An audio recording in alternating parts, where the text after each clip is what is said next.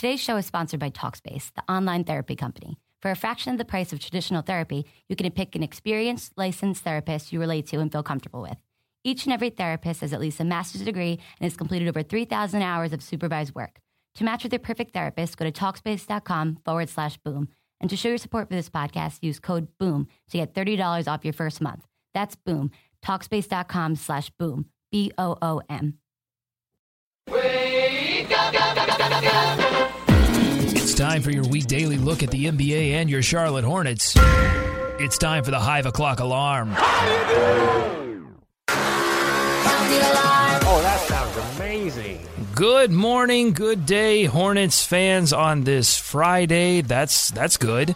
It's April. That's good. Sun is shining. April 29th, right? Yeah. And the Hornets are still playing basketball. David, I'm Doug Branson, joined by David Walker. You're listening to the Hive O'Clock Alarm. It's Hornets Talk for the hardcore fan. David, does it get any better than this? It's pretty crazy, right? We're still going. We're still here, Doug. We're still here. This is only the second Game 6 in Hornets playoff history. I know it's kind of hard. It's kind of hard to believe, but all of the Hornets' previous playoff success came pre-2002, and that was in an era where the first round was 5 games. So the Hornets have never won a 7-game series. They have an opportunity to do that tonight in Charlotte against Miami. What do you expect in this Game 6? Well, I mean, I think first of all, the building's going to be electric, Doug. You're going to be in there. You're going to be part of that massive crowd just getting after it. So that's going to be a fun scene. Honestly, we talked about the Wade foul and the foul calls the other day. By the way, sorry to interrupt, but congratulations, because even though I still disagree with you and now the NBA on whether or not Cody Zeller fouled Dwayne Wade, but the NBA has said, no, David is right. They released a statement that said David Walker was right and Doug Branson was wrong. Eat it. I was like, wow, that's a really strong statement from the NBA and really personal for a tiny podcast like this, but that's what they did. Yeah. It was pretty decent of them to go to that level and just point us out to the nation and the world.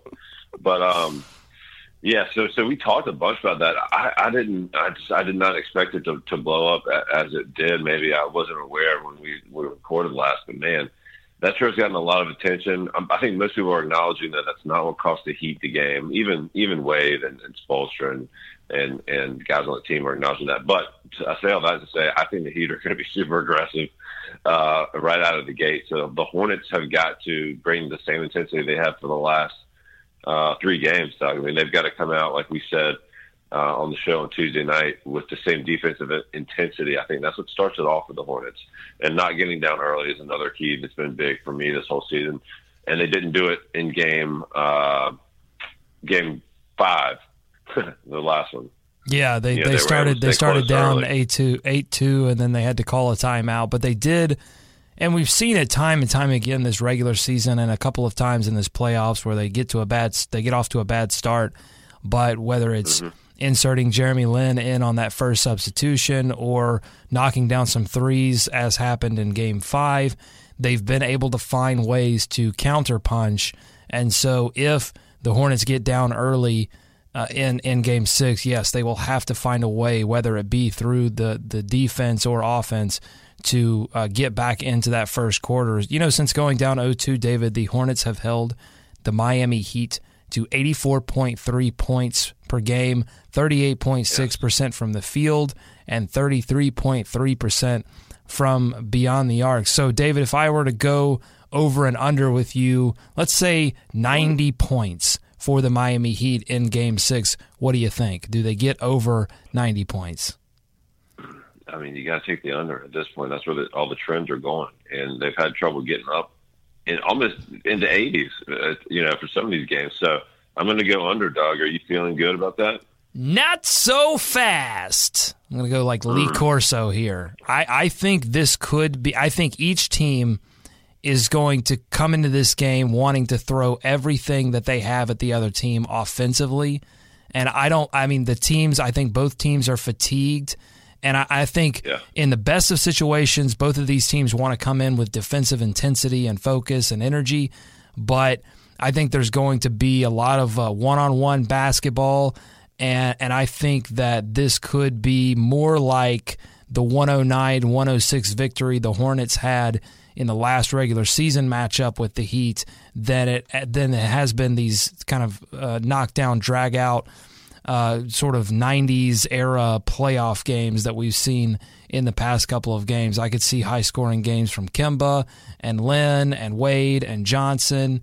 And, the Hornets could even get back to going to Al Jefferson and seeing if he can find more success than he did against Hassan Whiteside. A lot of options for both teams. But I think, Game 6, a lot on the line for both of these teams. We said it on the Thursday show. Even though the Hornets have the advantage at this point, it's still a must-win for both teams because the Hornets do not want to have to go back to Miami. And that 1 o'clock tip time, David, they don't want that 1 o'clock tip time. They are not afternoon people. I had not seen that. Sorry, David. I'm breaking news to you. Yes, tip time for that Game 7 is going to be 1 p.m. on Saturday. Or on Sunday. On Saturday? On Sunday. I'm sorry. I was sorry. Like, whoa.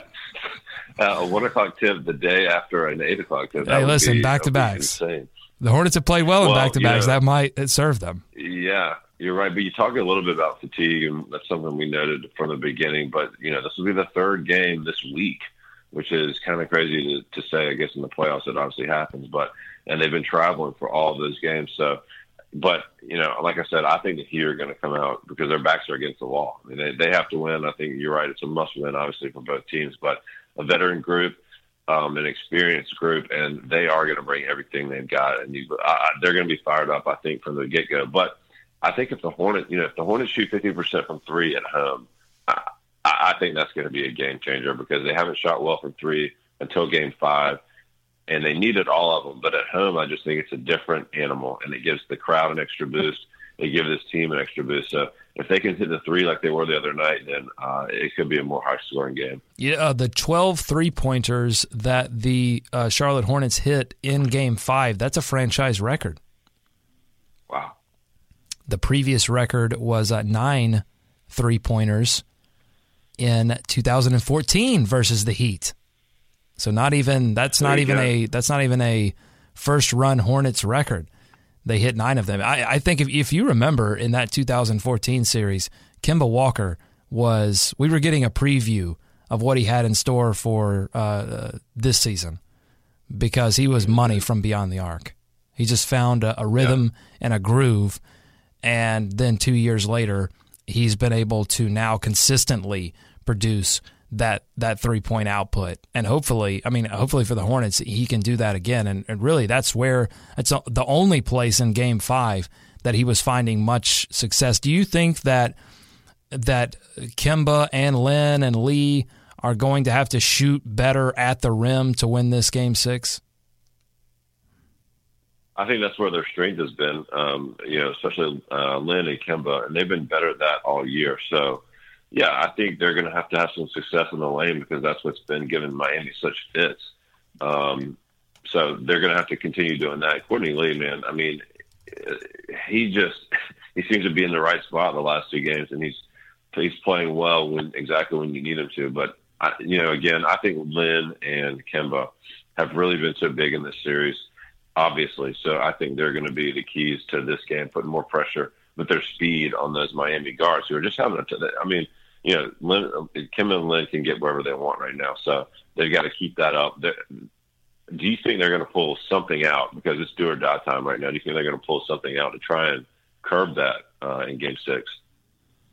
I'm sorry. The Heat. I was looking at this Twitter question that I'm prepping. Sorry. Will the Heat pull out something? Okay. I don't think. I mean, we talked a lot about Tyler Johnson and his possible impact and trying to get to the rim on offense. I don't know really what he offers much in the realm of defense, but I think that the Heat are going to, if anything, they pulled McRoberts off the bench. Yeah, and I don't think that worked very well. So I think if anything, the Heat are going to simplify things, get more minutes for Wade and Johnson. I think Wade plays over 40 minutes tonight, and they're really just going to throw their best players at the Hornets offensively and see what happens. That's why I think it could be higher scoring, because I think that they're going to up the pace, they're going to get into their offense quicker, and just try to throw their best of the best at the Hornets in this do-or-die Game 6. Yeah, sorry, David, I was a little distracted because I wanted to get this Twitter question from one of our followers. John retweeted a video that the Observer put up from the last practice, MKG doing some dribble drills. And the question from John is, should Charlotte advance to the conference finals? So we're talking 2 rounds from now. This is looking way ahead. This is speculation, and I love it. We love it. Should Charlotte advance to the conference finals versus Cleveland? Chances are slim, but might MKG be ready? He goes on to say, hear me out. Hear me out. Yeah. MKG hurt October 3rd, returns January 29th. That's 4 months. MKG hurt February 11th. We're closing in on 3 months. David, could MKG be back for a conference finals? I haven't even taken this into the realm of possibility. I don't know. No, he can't. No, listen, it's not. I don't think it's going to happen because 4 months was way early. 4 months was a miracle. We were dumbfounded that it happened because it seemed like a 6 month thing. It seemed like a possible full season kind of thing. Right. And now, 3 months, I just don't think it's enough time because you look at that video and the one thing you notice is he's doing dribble drills. The shoulder is staying low because the big thing with those injuries, raising the shoulder to shoot. I mean, that's the big milestone because, getting that full rotation, when you're dribbling, your shoulder is, kind of in a down position. I mean, again, I'm no doctor, but I do know that shoulder injuries, that's the big milestone is getting that full rotation and getting those shots up. And I don't think we've seen that from MKG yet. And I think we have a while yet to go on his injury, unfortunately. And then now the Hornets are dealing with another injury. Spencer Hawes, he MCL sprain on his right knee. He will be out for the remainder of this series and reevaluated in a week's time. David, want to get your thoughts on the Hawes injury and what that does to the Hornets the rest of the way. It's not good. You don't want to be losing people right now. He's such a big piece, but it is not one of the more main players. So I think they're going to have to deal with that and adjust. But they'd like to get him back. He played some good minutes and certainly had a great moment off the bench. The Nom Nom, Nom Nom gift that we talked about. Well, the Nom Nom gift, and then he had a great play in Game 5, the huge block on Justice Winslow. I mean, knocked Justice Winslow down to the ground and then gave him a good stare down. It was a total Spencer Hawesian type play. But I think you're right, David. I think his biggest contribution, I mean, he's obviously played great defense, rebounding, not really scoring a lot. But I think his biggest contribution is just that he gave some valuable minutes and let guys rest for 15 minutes. And so now you look ahead to Game 6, I don't think that Clifford will necessarily move anyone else into this lineup. I think you just go back to the 8-man rotation and you divvy up his minutes among the bigs and the forwards. And, guys are just going to have to step up, play extra minutes, fight through the fatigue, form over fatigue. Right. That's what I always, when I coached the 5 and 6-year-olds, I said, form over fatigue. And they said, when is snack time? I said, no, form over fatigue. Sorry. Where are the orange slices? No, listen to me. Go do some dribble drills. Well, especially with Batum, right? Batum getting back, there's a few more minutes to go around for guys. So, yeah, it's too bad, but Hawes will be over there providing a little emotional spark. You can count on it. Yeah, I mean, guys like Jeremy Lin, I think Lin played over 30 minutes in Game 5. And look, if Wade and Johnson and other guys from Miami, if Miami simplifies their rotation and starts playing guys, 35 to 40 minutes or more, then, the Hornets will have to respond. That's, a lot of this rotation stuff. It's a lot of, hey, what's the guy over there doing? Okay, they're keeping this guy in. Okay, I've got to keep my guy in. It's not so, you come in with an idea, I think, of I'd like to get this kind of rotation going. But when you get into the playoffs and you've seen a team now 5 straight times, it becomes a action-reaction type of thing. And that's what we're going to see in this Game 6. The Hornets obviously want to play their game, but they don't, the Miami Heat have the superstars. They have the guys in Dwayne Wade and Joe Johnson that you have to react to. Well, we don't have time, unfortunately, to get to the Dwight Howard stuff. Just go on atthehive.com and check out what our... There will be time. Yes, a future. There will be time. We've got recap shows in the future planned, and we'll definitely get to some Dwight Howard talk.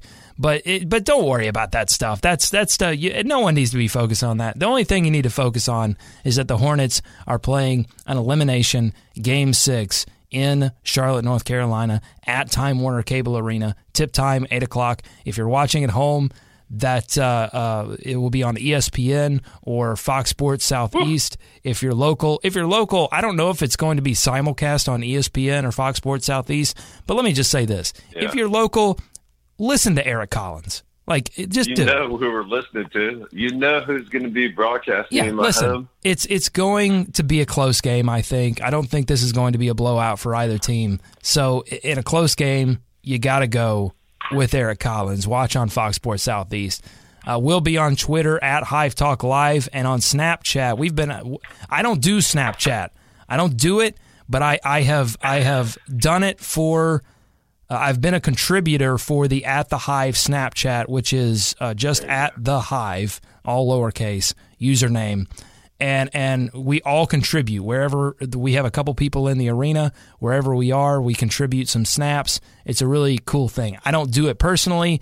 It's just, I don't know. It's just too many social networks. I can only do like 1 or 2.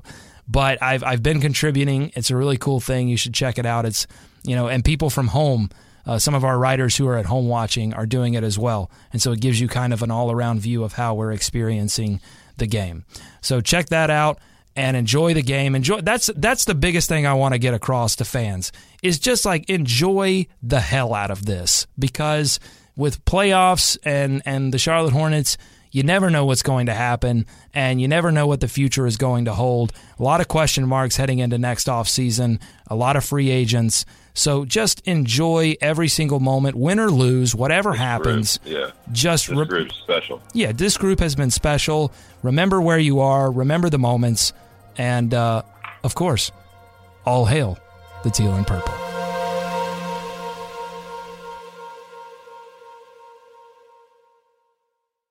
Ace is the place with the helpful hardware, folks. It's Ace's biggest LED light bulb sale of the year. Right now, buy one, get one free on our best-selling LED light bulbs. Our 4-pack of LED bulbs is $9.99, and our 2-pack of LED floodlights is only $12.99. Buy one, get one free. There's no limit on how much you can save, so stock up now. Hurry in. Buy one, get one free on long-lasting 10-year LED bulbs now through Monday, only at your neighborhood Ace. See participating stores for details.